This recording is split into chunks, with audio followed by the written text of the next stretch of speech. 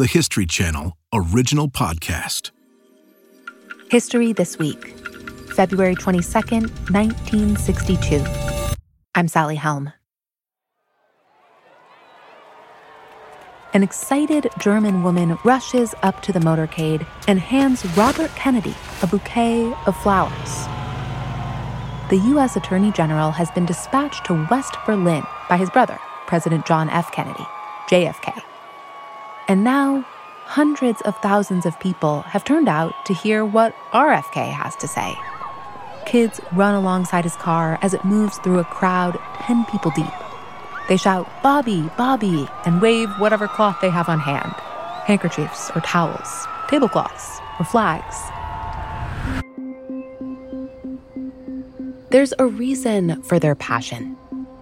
West Berlin is a tiny bastion of American and Western influence smack in the middle of East Germany, which is a communist country. It's been controlled by the Soviet Union since the end of World War II. And about 6 months ago, West Berliners woke up to a new and troubling feature in their city. A wall circling all around them, keeping them in and East Germans out. It's the front line of the Cold War, and today, at Berlin's City Hall, Bobby Kennedy denounces the wall. He stands in the bitter cold before an even bigger crowd and says that the wall is a symbol of failure, of the bad dream that is communism. And then, just as he's saying this, there's a sudden disturbance. What look like big balloons shoot up above the crowd. Everyone looks towards them, and then the balloons explode.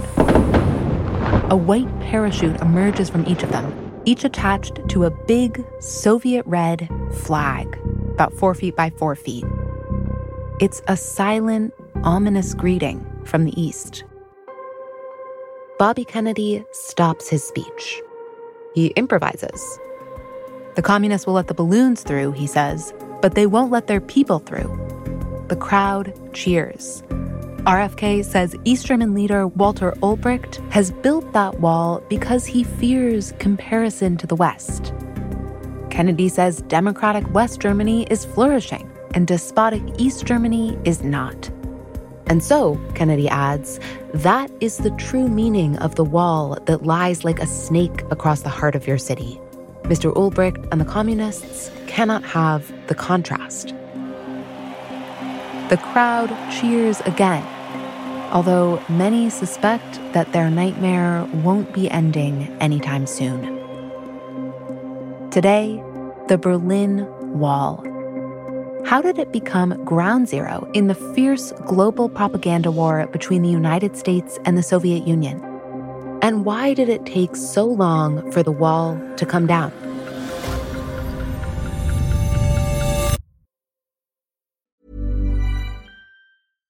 Ready to pop the question? The jewelers at BlueNile.com have got sparkle down to a science with beautiful lab-grown diamonds worthy of your most brilliant moments. Their lab-grown diamonds are independently graded and guaranteed identical to natural diamonds, and they're ready to ship to your door. Go to BlueNile.com and use promo code LISTEN to get $50 off your purchase of $500 or more. That's code LISTEN at BlueNile.com for $50 off. BlueNile.com, code LISTEN.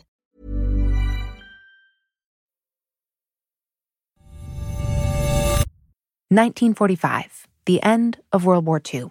In a ceremony symbolic of the complete destruction of Nazi Germany, the Nazi swastika is blotted out by the stars and stripes. Allied troops march across Germany victorious. Germany, at long last, is smashed.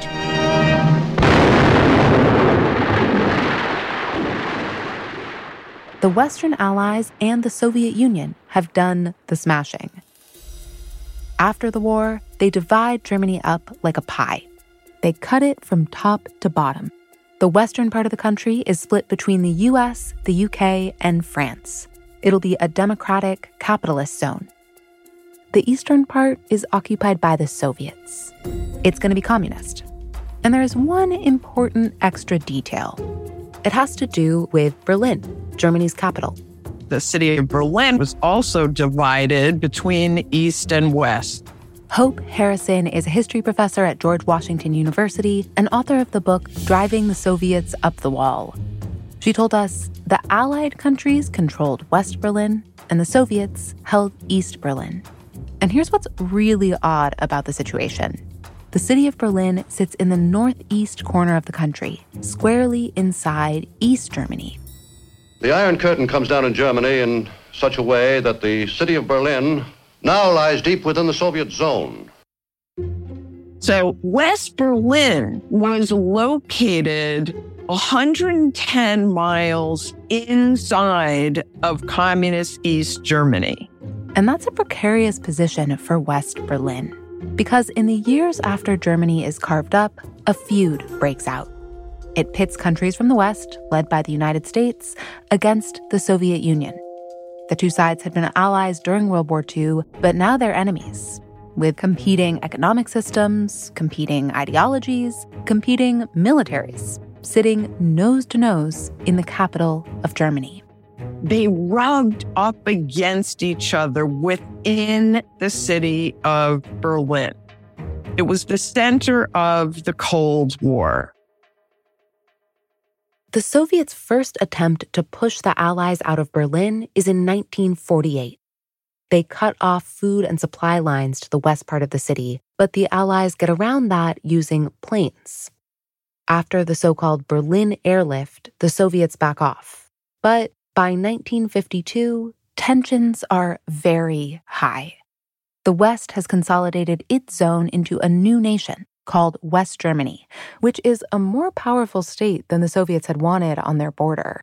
And in fact, they have closed that border to keep East German citizens from crossing over to the West. That meant that after 1952, the only open border for Germans to go back and forth between communism in the East and democracy and capitalism in the West was through Berlin.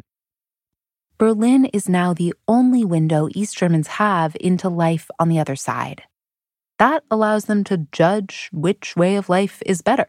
Because people could go back and forth and see the difference between the systems, the Soviet leaders and the American leaders all felt that their system had to show that it was better in Berlin.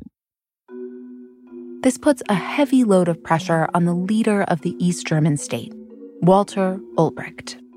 So Walter Ulbricht was really focused not just on setting up an East German communist state, but on ultimately preserving his own power as the leader of that state. Ulbricht has a high-pitched, squeaky voice and stands at just 5 feet 4 inches. He has glasses, a little goatee. As the New York Times puts it, he has the look of a small-town dignitary who has stumbled into the big world and is determined to hide his confusion. But Ulbricht also has that classic German discipline. He starts each day with 10 minutes of calisthenics. He is known to never laugh or smile, and he's serious about his communism. Like many German communists, he had fled to the Soviet Union during the war to avoid Nazi persecution. He was in Moscow being trained in how to set up a communist regime and becoming closer and closer to the Soviet leaders. Now, Ulbricht has a big problem in Berlin. American newsreels describe it in the starkest terms they can conjure up. The contrast with life in West Berlin is readily evident. The streets and the They didn't have as many lights, so it was dark compared to the West, but also colors. It was gray and dull. The streets in the communist part of the city are drab and almost deserted. The shop windows almost empty. East Germans were able to go into West Berlin. They would see the shops filled with goods, which they weren't in the East. They would see newspaper kiosks with a free press. Here, the East German refugees get their first uncensored news of the world. They could see movies, Hollywood movies. And in fact, the West set up movie theaters right near the border. Dozens of little stands have been set up near the sector border to satisfy the craving of the East Berliners for such commodities as soap. Soap. You couldn't get good soap in East Berlin, or fashionable clothing. There are also regular shortages of food. Small wonder that the people of East Berlin seize every opportunity to visit or seek refuge in West Berlin. By 1953, so many East Germans are crossing into West Berlin that communist authorities threaten to stop trains moving from east to west. The only effect of this threat was to intensify the panic among the East Germans and increase the flow of refugees to a peak, at one point of more than 3,000 persons a day. And then in June, tens of thousands of East Germans revolt against their system of government. Protesters take to the streets and raise a chant against Ulbricht and other East German leaders. Roughly translated, goatee, paunch, and spectacles the people find rejectable. That uprising was put down by the Soviets with troops and tanks. And after that, Walter Ulbricht always felt really nervous. This could happen again. And so he wanted to crack down. He trains his attention on the open border in Berlin. It's a loophole in the communist system of control. And in fact, that is exactly what Ulbricht called it. He kept pressing the Soviets, let me close this loophole. I need to close this loophole in Berlin and stop people from escaping. Ulbricht is determined to fully and finally separate the people of East and West Berlin. He soon takes it all the way up to the leader of the Soviet Communist Party, Nikita Khrushchev. But Khrushchev has a different idea. Ulbricht was the pragmatist. I would say Khrushchev was more of a dreamer. In the mid-50s, Khrushchev has just taken over the Soviet Communist Party. Khrushchev is a vibrant personality. He's also prone to emotional outbursts. Like, there's a widely repeated story about a United Nations meeting when Khrushchev was talking about the superiority of the Soviet system and emphasized the point by removing his shoe and repeatedly banging it on the table. Khrushchev had this boundless optimism in communism. He just thought, this is absolutely the way of the future. This brought me up from, my family life as peasants. It was the communist Red Army that largely defeated Hitler in World War II. The West came in very late. Khrushchev overrules Ulbricht's request to crack down hard, saying, you're being too harsh. You've got to moderate your policies. He sends Ulbricht the message, instead of responding to the people with more restrictions, remind them of the beauty of the system. And he sweetens the deal. Khrushchev began giving him more and more economic aid. If troops and tanks are the stick, then the carrot will be clothing and soap. Maybe now the East German citizens will quiet down. But when it comes to providing consumer goods, the East just can't compete with the capitalist West. People are still going hungry, and more of them are crossing the border into West Berlin. Between February and May of 1960, the number of refugees more than doubles. Ulbricht has had enough. Ulbricht was not a dreamer. He's like, communism is wonderful, but guess what? My people are leaving. I need to stop that. So Ulbricht followed a two-pronged strategy, basically. On the one hand, he was constantly bombarding Khrushchev with phone calls, with letters, and in their meetings, talking, you've got to help me, you've got to close the border. But he also, in spite of the fact that Khrushchev kept telling him point blank, do not act unilaterally in Berlin, Ulbricht started preparing things. He appoints a top-secret committee to figure out how to stop the droves of people who are fleeing the East. But remember, this is against Khrushchev's orders. Khrushchev isn't ready to resort to a drastic step. He later wrote in his memoirs, look, I knew everyone would say, what kind of a great system is this if you have to build a wall to keep your people in? He knew they would look terrible if they closed the border in Berlin. Instead, Khrushchev takes a different tack: international diplomacy. The United States has elected a new president, John F. Kennedy, and Khrushchev wants something from Kennedy. To try to get the West out of West Berlin. That's what Khrushchev wanted. He figured if the U.S., British, and French forces leave West Berlin, it'll become weak. A weak West Berlin without Western troops could maybe be folded into East Germany and absorbed into the Soviet sphere. So Khrushchev reaches out to Kennedy's people and says, let's talk. Khrushchev and Kennedy met in Vienna in a summit in June of 1961. On the surface, the meeting is cordial. No shoe banging. But there's at least one very tense moment when Khrushchev basically tells Kennedy that he's got to get Western troops out of West Berlin. President Kennedy said, no way.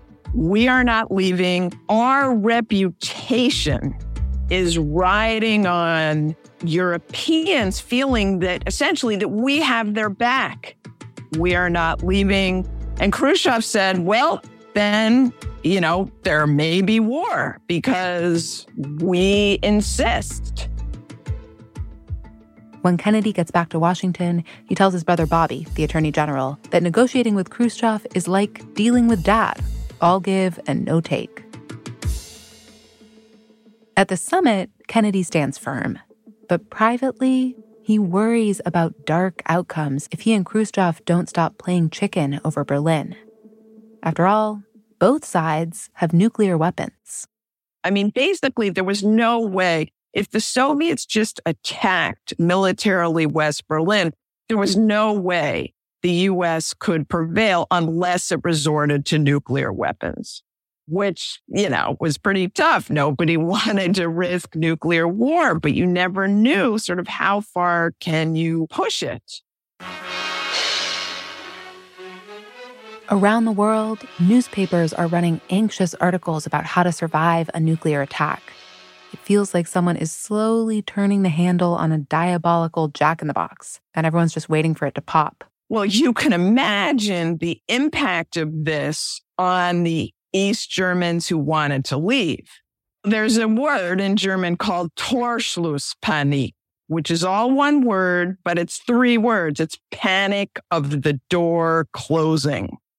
And that's what many East Germans had. So after that failed summit, in the weeks that followed, over 1,000 East Germans were leaving every single day, going to West Berlin.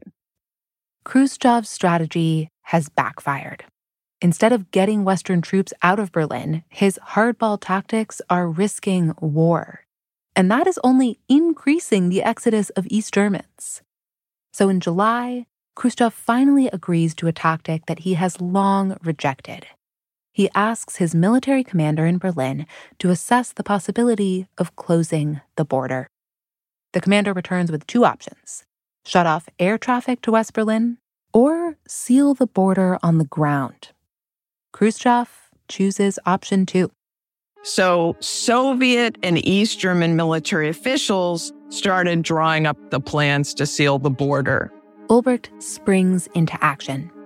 His secret committee has already figured out how to cut off streets, railroads, and subways that connect East and West Berlin. But he wonders how best to quickly divide the city.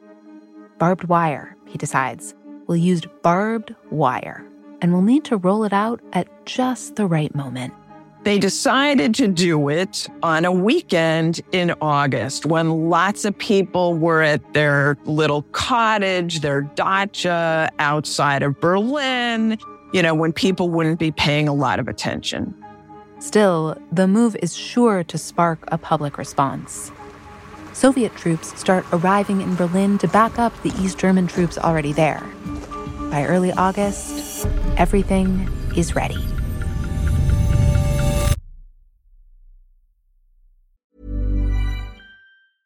When you're ready to pop the question, the last thing you want to do is second-guess the ring. At BlueNile.com, you can design a one-of-a-kind ring with the ease and convenience of shopping online. Choose your diamond and setting. When you find the one, you'll get it delivered right to your door. Go to BlueNile.com and use promo code LISTEN to get $50 off your purchase of $500 or more. That's code LISTEN at BlueNile.com for $50 off your purchase. BlueNile.com, code LISTEN. Planning for your next trip? Elevate your travel style with Quince. Quince has all the jet-setting essentials you'll want for your next getaway, like European linen, premium luggage options, buttery soft Italian leather bags, and so much more. And is all priced at 50 to 80% less than similar brands. Plus, Quince only works with factories that use safe and ethical manufacturing practices. Pack your bags with high-quality essentials you'll be wearing for vacations to come with Quince. Go to quince.com/pack for free shipping and 365-day returns.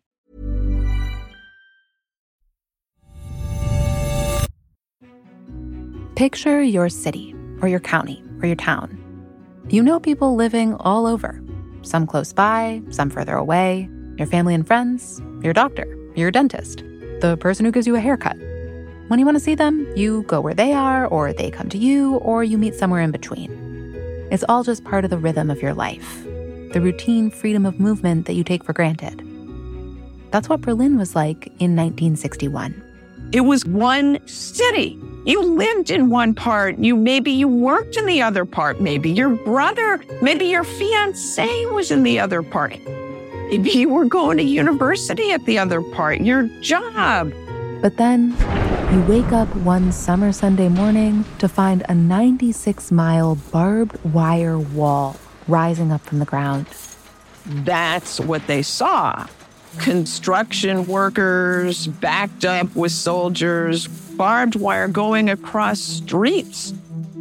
So the East Berliners and the West Berliners were completely shocked. They're like, what is going on?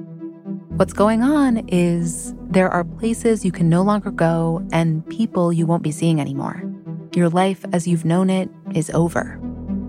That is what it's like to wake up in Berlin on the morning of August 13th, 1961. Some people absolutely were gathering at the border, waving to their loved ones on the other side, screaming at the guards, the construction troops building the wall. The move is so shocking that it's hard for Berliners to comprehend. It's like it can't be real.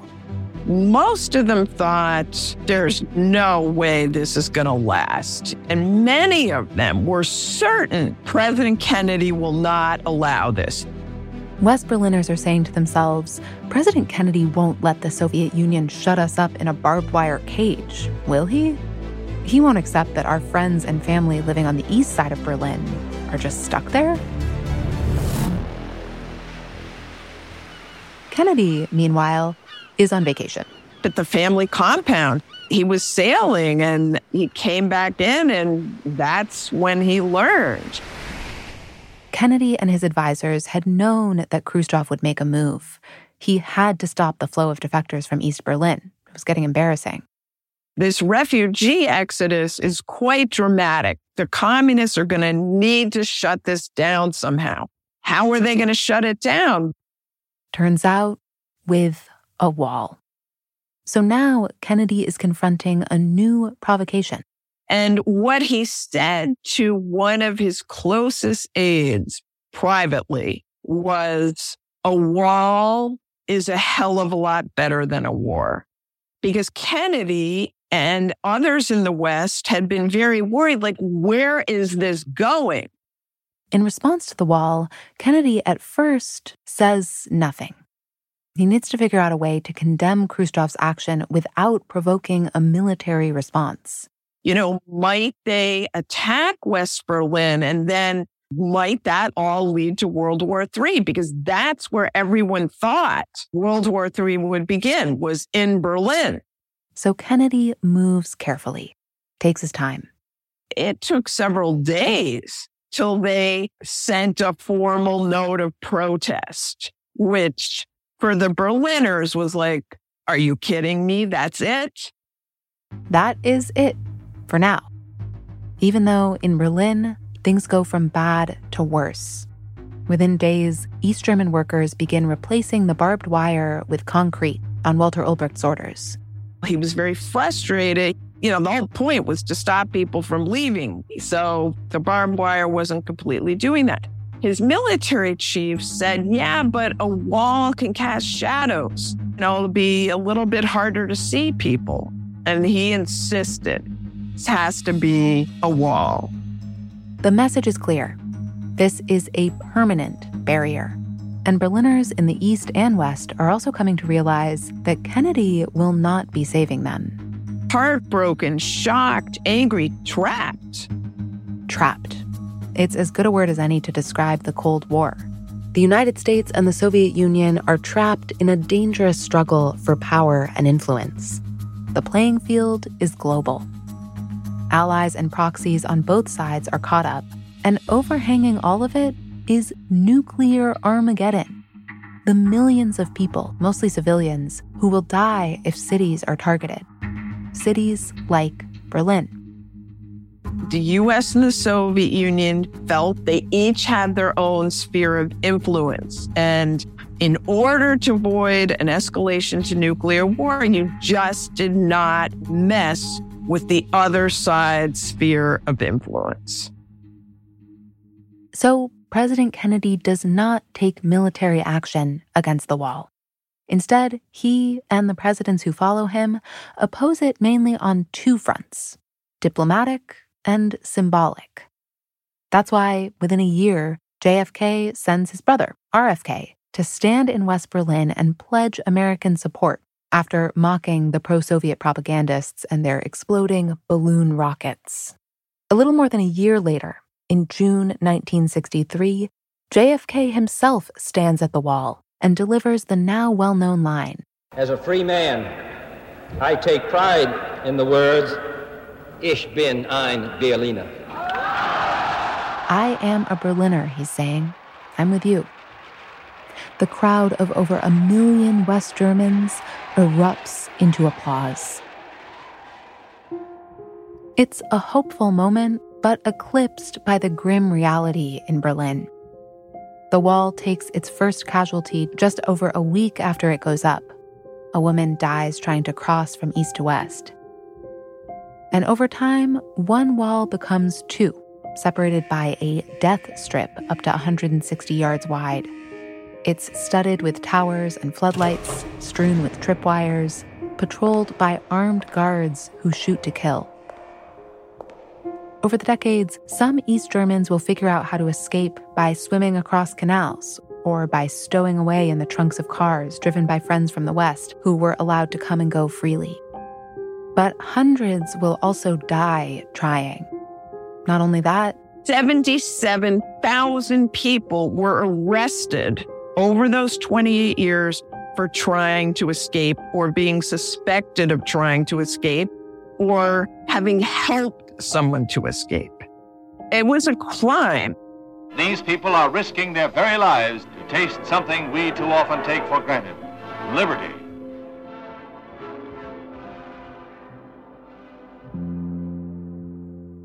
Decades later, in 1987, another U.S. president travels to Berlin.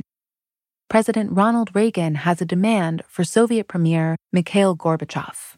Mr. Gorbachev, tear down this wall. Mr. Gorbachev has been reforming the Soviet Union, but he does not tear down the wall. That happens 2 years later, in 1989. The wall comes down peacefully at the hands of the people of East and West Germany.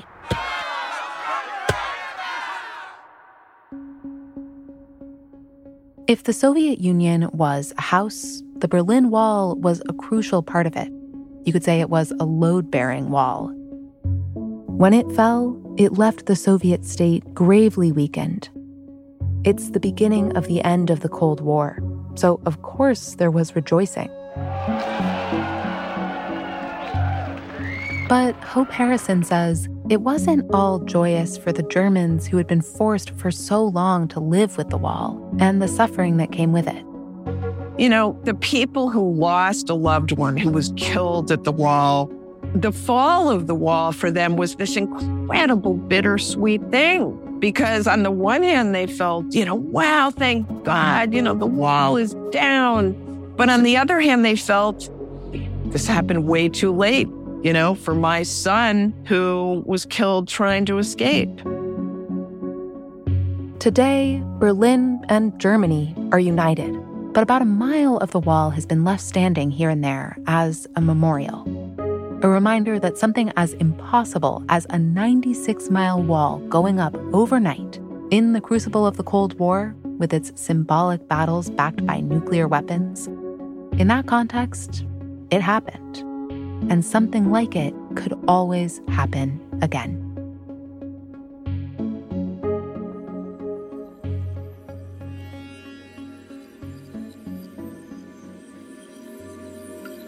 Thanks for listening to History This Week. For more moments throughout history that are also worth watching, check your local TV listings to find out what's on the History Channel today. If you want to get in touch, please shoot us an email at our email address, historythisweek@history.com, or you can leave us a voicemail, 212-351-0410. Special thanks to Hope Harrison, professor of history and international affairs at George Washington University, and the author of Driving the Soviets Up the Wall, Soviet-East German Relations, 1953 to 1961. Harrison's most recent book starts where our story ends. It's called After the Berlin Wall, Memory and the Making of New Germany, 1989 to the Present. Thanks also to Andreas Dahm, author of Kennedy in Berlin. Archival materials courtesy of A+E Networks. This episode was produced by Julia Press and co-produced by Morgan Givens. It was story edited by Jim O'Grady and sound designed by Dan Rosado. History This Week is also produced by Corinne Wallace and me, Sally Helm. Our associate producer is Emma Fredericks. Our senior producer is Ben Dickstein. Our supervising producer is McKamey Lynn, and our executive producer is Jesse Katz. Don't forget to subscribe, rate, and review History This Week wherever you get your podcasts, and we'll see you next week.